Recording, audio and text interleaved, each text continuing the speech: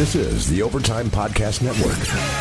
This is the Turn on the Jets podcast. Turn on the Jets podcast. And now, here's your host, Joe Caporoso. What's up, everybody? Welcome back to another episode of the Turn on the Jets podcast. I'm your host, Joe Caporoso, owner of TurnOnTheJets.com. This week, we're joined by New York Jets beat writer Connor Hughes from The Athletic. Frequent guests of the pod. We're going to talk about New York Jets free agency and give our predictions. It's going to be about a 25-30 minute interview that we're going to get into within about a minute here. So definitely stick around for that. Always a good discussion with Connor. As a reminder, please subscribe, rate, review the Turn on the Jets podcast on iTunes. You can also find it on Spotify and Google Play. I will tweet those links out after the episode goes live. It's also available for playback on our website, turnonthejets.com. We will be back next Thursday with another one of our regularly scheduled episodes, and then we will start getting into 2 episodes per week as free agency picks up. We'll likely also do a Saturday show, which will be a mailbag and any other breaking news that happens to come through as free agency finally is about to get here, which is always among the most exciting times of the years for New York Jet fans. And we are now joined by this week's guest, frequent guest of the pod, Connor Hughes from The Athletic, to talk some Jets free agency. Connor, how you doing? I'm doing well, man. How are you? I am doing well. So, as we were just talking about before you hopped on, all the insanity is about to start, kicking off with the NFL Scouting Combine, which is a hotbed for rumors, information, and misinformation to be spread around about who's going to do what in free agency. Do you have any, before we talk about this year, any particularly interesting stories or memories from previous crazy off seasons where rumors are getting passed around this team or around this time of the year?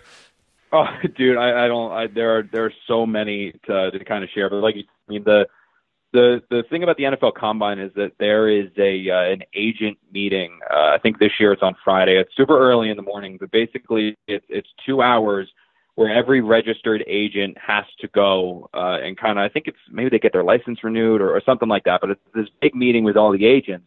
And about 30 to 45 minutes before that meeting is the agent check-in. And literally every single agent that represents a player in the NFL has to go to this thing, check in, and then go to this meeting for 2 hours and then leave. And literally what happens is that pretty much every single reporter that is there will wait outside the room where the agent meeting is held, because all of these agents have to go in and check in right outside that room. So if you're a team that has 3 or 4 big name free agents that are, you're curious if they're going to resign or not, well, you wait out there, you kind of have your phone out with the pictures of the guys you're looking for. You see the agent, you run over. If you haven't introduced yourself before, you introduce them, because most of the time as a reporter, you're interacting with these guys on texting and email or phone calls. You never actually have face-to-face because they live all around the country. So you kind of run over and say, hey, remember, I'm the kind of the guy we text all the time, yada, yada. Oh, this player, Jets interested in re-signing him. And it's just madness because you have everyone around there, your competition's there. You're all trying to get these different people, man.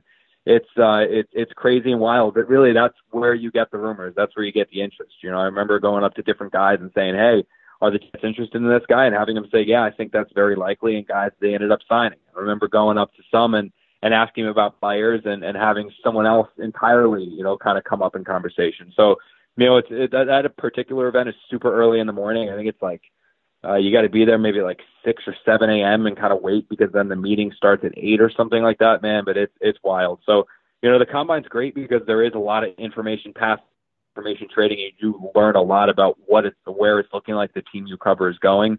But it's also madness and hectic as anything. Let's start with the most recent news, and not particularly big news per se, but I guess some somewhat surprising decisions considering how few players the Jets have under contract. They basically decided to let 3 guys, Mike Pennel, Terrence Brooks, and Kevin Pierre-Louis, become free agents. And I don't want to go crazy or overreact. These are guys who are predominantly roster filler. I think Pennel was a guy who, in a limited role, has gotten better each year and actually graded out very high from different places like PFF. Brooks led the Jets in special team snaps. The Jets had the highest ranked special team unit in the NFL. And Pierre-Louis only played 9 games, but blocked 2 punts, something the Jets had not done since 2013, and was one of their key players on those units. Were you surprised by the decision of those 3? I mean, for me, again, I don't think you want to go crazy about these, but when you have endless amounts of cap space, why not keep two of your best special teams players from the league's best special teams unit, and why not keep a decent young defensive lineman when you don't really have a ton of other great young defensive linemen outside of potentially Leonard Williams? Yeah, the Pennell one was probably the one that I wasn't as surprised with, because he's kind of more of your prototypical nose tackle in a 34 defense, and I think the Jets really want to see an interior line that has Nathan Shepard and Leonard Williams next to each other, and then obviously you add two defensive ends in free agency or the draft. And I know that Nathan's kind of gotten a heat from the fan base because, you know, he fell out of favor and fell out of the rotation last year. But yeah, I think some people do need to remember that this was a guy that played low-level college football. I know he's a little bit older, but he did need to get acclimated to the NFL game. And some of the reason that he lost playing time last year wasn't necessarily because Nathan Shepard couldn't play, but because the Jets were getting so much production out of Henry Anderson in kind of a career year that, you know, while, you know, Nathan maybe didn't do anything to lose snaps, Henry Anderson did everything to take those snaps away. So, you know, he was a guy, remember, in OTA's training camp, he was the talk of town, you know, this third-round pick that was really impressing coaches. And then, you know, Henry kind of got healthy, got accustomed to playing in a 34 defense again and tore it up. So, you know, the Pennell decision doesn't surprise me much because I think the Jets just want to elevate the play of Nathan Shepard a little bit.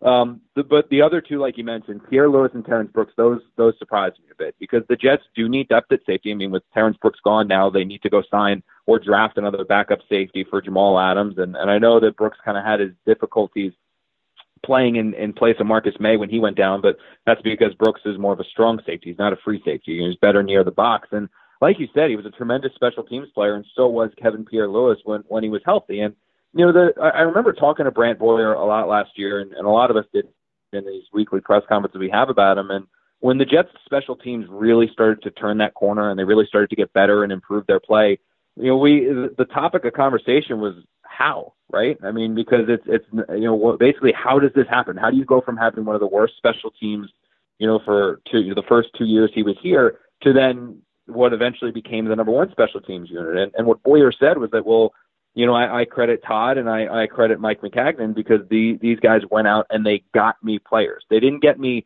you know, they didn't draft offensive and defensive players and then hand it to me and say, hey, make them work on special teams.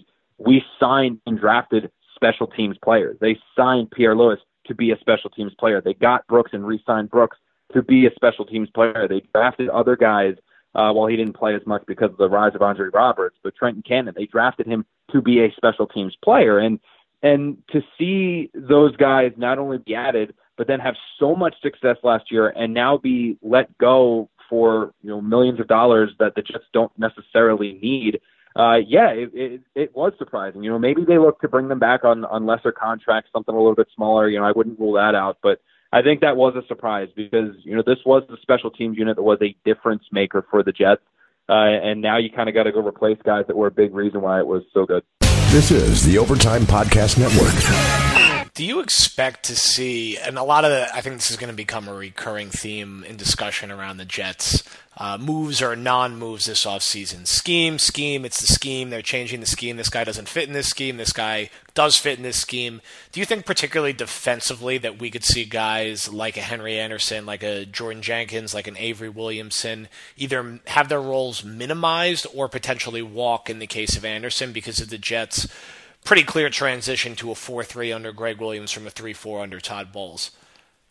Yeah, not Avery. I think Avery Williamson will have a role. You know, whether that's middle, whether that's the Jets kind of have him and Darren Lee, and they've got to figure out who they want to play in the middle and who they want to play at weak side, or probably Avery could probably play strong side, but who they want to have at one of those outside linebacker spots. I know Greg Williams actually met a lot with Darren Lee when he was coming out of Ohio State, and he envisioned him as a middle linebacker. So I kind of think that maybe Darren will get first crack at being middle linebacker, and Avery will be outside, but. You know, either of those, I think those guys are fine. You know, I don't think that Avery's somebody you have to worry about letting go. I think he has the ability to play in a 43 as well, and honestly, he might be even better in a 43. We'll see, but I think he'll be fine. Henry Anderson is a guy that, I think he's going to go. And look, I don't know if it's so much about scheme fit or anything like that, but there are players in the NFL that are just better in a 34 or a 43, especially when you're talking about a defensive lineman. And the reason that Henry Anderson was traded to the Jets in the first place from the Colts was because the Colts transitioned to a 43, and he could not play 43. So he actually gained all this weight, he lost all this weight to kind of transition from a 34 defensive end to play a normal 43 defensive end, but then he lost his strength, and then they traded in the Jets, and he put the weight back on. And I think that what he showed this year and what he showed before he got hurt in playing for the Colts when they were still a 34 is that that's just where he's better. So can the Jets sign him to a contract? Yeah, but it's going to cost a decent amount of money, and you're getting a guy that you don't know if he can play in that particular scheme or not. So I think he'll probably go sign with a team that's going to be more of a tailor-made fit instead of trying to fit with the Jets. And Jordan Jenkins is another guy who I think that he can play defensive end. I think you can ask him to put on weight, and then he'll put his hand in the dirt, and he can be okay there. But the thing about asking guys to gain weight is that they lose speed, right? I mean, that's just natural. You put on 20 pounds, and you're not going to be as fast as when you were 20 pounds lighter. We saw that with Lorenzo Malden for a couple years there, where he was gaining weight, losing weight, gaining weight again. So Jordan Jenkins is not the fastest guy in the world. So if you ask him to add weight, he's going to lose speed that I don't know if he can afford to lose. So he's another guy that if the Jets want to make it work, I'm sure they can figure out a way to make it work. I just don't see the point in that. He's a guy who has value. He's a guy that has proven he can be a decent linebacker, a pretty good linebacker, 34 outside backer in the NFL. Why not just try to get something back for him, and trade him to a team where he's going to be most effective? Looking at the external market, we can get to some of the bigger names in a little bit. Is there any guy, name in particular, that Jet fans aren't talking about a ton who you think they could have some interest in? I think of a guy even like Avery Williamson, not someone a lot of us were talking about last February, but ended up being probably their best free agent signing last offseason. I mean, even Spencer Long, who was certainly not a good free agent signing, wasn't talked about a ton in February. So who are some guys that could be the second through fourth or fifth guy they look to sign in free agency after hopefully they make some big swings at the top that maybe not a ton of fans are talking about? Yeah, I actually like two Eagles. And again, this is just my personal opinion. When we get down to the combine next week is when things start, is when I'll be able to, go out and grab a couple of drinks and go out to dinner with I don't even know how many people I'll probably, you talk to a lot of people while you're down there and you kind of figure out what the Jets are looking to do, and you hear the rumors, you know the guys that they're going to target, you know the guys they're going to make runs at. So this is just my personal opinion. But two Eagles that I could see them potentially making a run. I think they would not break the bank, but they would have a pretty sizable impact. Could be Ronald Darby, the corner, former, I believe it was a Bill before the Eagles got him. He was involved. I think that was the Jordan Matthews trade where they were able to get Ronald Darby. I think he's the Morris Claiborne's a pretty good player, but he's already signed back-to-back one-year deals. He's probably looking for something around the 3-4 year range. I don't know if the Jets trust his health enough to give him that. I don't know if Jets trust his ability enough to give him that, so they might be looking for another corner. Darby had a season-ending injury last year. I don't think he will cost as much as he would have if he was coming into this free agency healthy. He's a guy I could see the Jets, again, getting for maybe a 1-year, 2-year deal, prove a contract, and really having a big role opposite Tremaine Johnson. He's another physical press man corner who I think that he'll fit well in Greg Williams' defense. And the other one is Brandon Graham, man, a defensive end. And it would not surprise me if the Jets make a big run at whether it's Trey Flowers or Dee Ford or DeMarcus Lawrence, or I don't think Jadeveon Clowney's getting in there, but Clowney, if he's there, it would not surprise me if they signed one of those massive guys, went out and drafted, Bosa or Allen, if one of those there in the draft, and then also signed Brandon Graham. The Eagles kind of showed just how good a elite level defensive line can be when they made their run to the playoffs last year. Nearly beat the Saints, then obviously when they won the Super Bowl the year before. And the thing about Brandon Graham is that he's coming from a winner. He knows what it takes to build the winning culture. He's a great guy in the locker room. He can play 43 defensive end, but actually where he had his most success in Philly is when they took him from 43 defensive end and then they moved him to defensive tackle in pass rushing situations. In fact, if I'm not mistaken, that's the position he was playing when he sacked Tom Brady and forced the fumble to win that Super Bowl. So, the Jets could very well make a run at him for being that veteran leader, somebody who knows how to win, somebody who has obviously been successful. I think he's 30 or 31, if I'm not mistaken, so he's not going to cost as much as one of these other guys would. And then you could potentially be looking at a 3rd and 8 situation next year where the Jets trot out a front four that has, say, DeMarcus Lawrence outside one, Josh Allen as a defensive end on the other, Leonard Williams, and then Brandon Graham inside, and they have the money to make that happen. So those are two guys I would, prematurely say keep an eye on, and again, we'll see if the Jets truly are interested in them once we get down to the Combine next week and start talking to some people.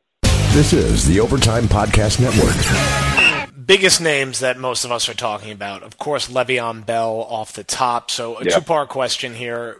If you had to assign a percentage chance to the Jets ultimately landing Bell, what would it be, and who do you think their primary competition is for him? And then outside of him, it's the offensive line. And do you think this team can effectively find two new starters to join, most likely Brian Winters, Calvin Beachum, and Brandon Shell up front? Can they go finish and go get a guy like a Matt Paradis, a Mitch Morse? Do you think that will be their top priority alongside trying to land a big fish like Bell? Yeah, the offensive line, I mean, I think they're going to make a run at Paradis. I think that is going to be one of their top guys, and somebody with a big asterisk. They got their franchise quarterback last year. Now it's about surrounding him with talent, and a great offensive line is a big way of doing it. So he's someone, Roger Saffold, the guy from the Rams, I think is another guy that they could potentially target again, somebody who's coming from a winning culture. I think he might be a little bit closer to 30 than Matt is, but he's somebody I could see him making a run at. Again, you sign those two guys, and suddenly your offensive line's looking pretty good. It would also not surprise me if they go back and get the offensive tackle from Alabama in the draft. If Allen and Bosa are gone, if a team like the Giants or the Jaguars or some team that wants Dwayne Haskins trades up to the Jets move back a couple spots and they get Williams, and then they move him to offensive guard as a rookie, and then eventually try to transition him to either left or right tackle in his second or third year. So that's something I could see him do for the offensive line. Big fish, obviously, they're going to be in the running for it. I mean, if I know for a fact that they love DeMarcus Lawrence. I mean, they loved DeMarcus Lawrence 2 years ago. They loved DeMarcus Lawrence last year, and they love him even more now. I mean, if he hits free agency, they're going to give him a contract that is going to open some eyes, and they will give him, I wouldn't surprise me if they gave him Khalil Mack type money. I mean, they like him that much. So he's a guy that if he hits free agency, I could see the Jets making a run at. Bell, as you said, the Jets are going to be interested. The Jets are going to make a run at him. The Jets are going to try to sign him. The issue is that I think Mike Maccagnan has been burned enough where he's not going to be stupid. And I don't think that after what happened with Tremaine Johnson, what happened with Revis, what happened with some of these other guys, I think that he will have a number in his head that he's willing to go up to for Le'Veon Bell, but I don't think he's going to say, you know what, here's $5 million more just to guarantee we sign him. So the competition for the Jets with Bell are going to be the teams that could potentially do that. The Indianapolis Colts are one, just because, I mean, you think the Jets have enough money or have money. I think they've got like $120 million in cap space or some absurd number like that. The Tampa Bay Buccaneers could be another one. I think the Le'Veon Bell is going to be pretty aware of where the lowest taxes are and where he can maximize his value, because he's a guy that, some players want to win, some players want to go for scenery, some players want to go for marketing. I think with Le'Veon Bell, it's pretty clear he just wants money and he wants the place that he's going to make the most. So taxes might come into play there as well with where he signed. So the Jets are going to be in the running for him, man, and the Jets are certainly going to make a run. I just don't know if they're going to give him that contract where everyone turns around and goes, holy cow, the Jets gave him what? They'll give him a good offer. They'll give him a competing offer, but nothing. I don't think they'll give him anything, asinine. Whether it ends up being through the free agent market, which is pretty thin considering some other recent years, or the trade market, do you think the Jets will be active at making additions at wide receiver, or do you think they're content internally with a prospective top three of Anua, Anderson, and I guess Deontay Burnett? Please tell me they're not going to bring back Jermaine Kearse for another year, but tell me how you think they could potentially attack receiver this offseason. Yeah, I'm kind of in the same boat with a lot of other people about assessing this free agent market. I mean, there's no Alshon Jeffrey out there this year. There's no Allen Robinson out there this year. There's not even a Sammy Watkins out there, I don't think. I mean, you look at some of the top tier guys that could be free agents. I think Golden Tate, Danny Amendola, those are the two guys that probably top the market. They're more slot receivers. And, Quincy Enunwa, I think, is a guy that, while he has the ability to do so many things, he's really, really good in the slot. So, yes, he can play outside receiver, but he's kind of most effective inside. So I don't know why you'd want to move him. So I think if the Jets want to get a receiver and the Jets want to get a number one outside wideout, they're probably going to have to look towards that trade market, which means A.J. Green, maybe we'll have to see what happens with Cincinnati. Are they looking to completely blow it up, or do they think that they can potentially make another run here with an addition or two in free agency in the draft? Obviously, Antonio Brown is the big name, but I don't know if he's I don't know if he's perfect. I don't know if what comes with Antonio Brown, the person, is worth putting into a locker room that is still trying to find itself and develop leaders and is kind of very impressionable. So I don't know if he would be great from that. But again, I mean, he's arguably the best receiver in the NFL, so it wouldn't be the worst thing in the world if you sign him. It's not like he's Terrell Owens. It's just, you got to just be aware of what else you could get, and is he a guy that could potentially be in the ear of Sam Darnold if he's not getting his targets, that kind of thing. So I don't think that it's going to be Deontay Burnett. They're going to add someone. I could see them potentially going out there and getting Danny Amendola and putting him in there as a number 3, number 4 guy. But obviously you got to worry about his injury concerns and stuff, and maybe Golden Tate as well if they do want to make a run. But I think if the Jets really want to improve this receiving core, if they really want to give Sam Darnold a bona fide number 1 guy and not just a kind of a placeholder until next year or they draft somebody or something like that, they're going to go to the trade market because it's not out there in free agency.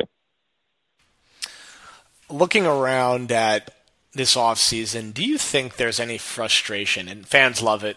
I love it. I find it very entertaining and refreshing. Do you think this organization and this new regime is frustrated with how public Jamal Adams has been playing player/GM and trying to recruit players and even going back to trying to recruit coaches? Do you think there's any concern in the building about that?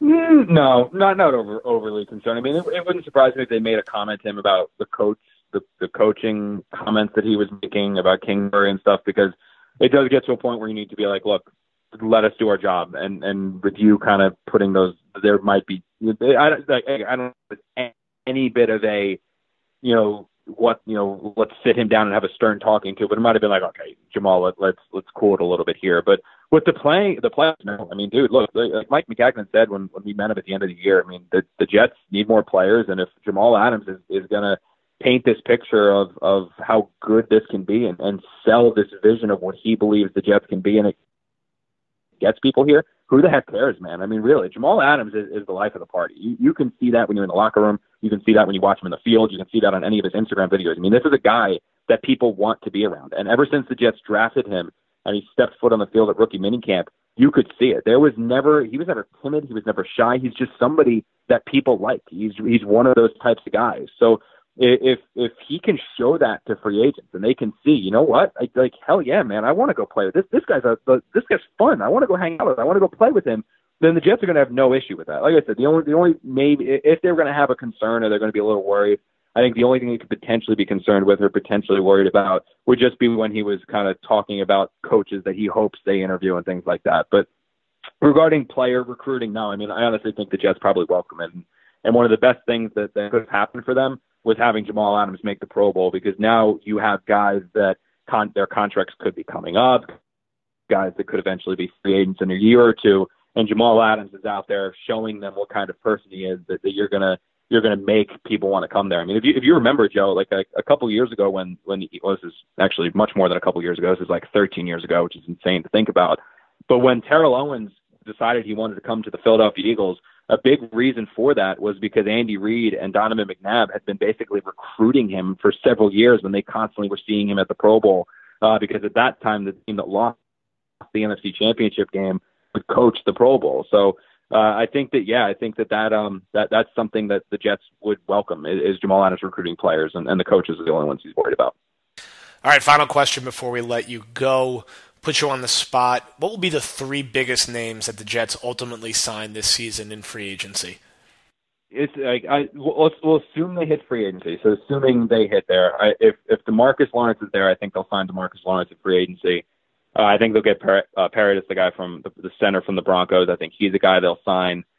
And I'll say Le'Veon Bell. I'll use him as my 3. Lawrence, Bell, and Denver center. I think they'll come away with those 3 guys. I'll tell you what, Connor. If McCagnon signs those 3, I will take back most of the negative stuff I've said about him over the past few years, because that would be a franchise-changing offseason and be quite exciting. This team would actually probably be in the mix for a playoff spot. I certainly would hope.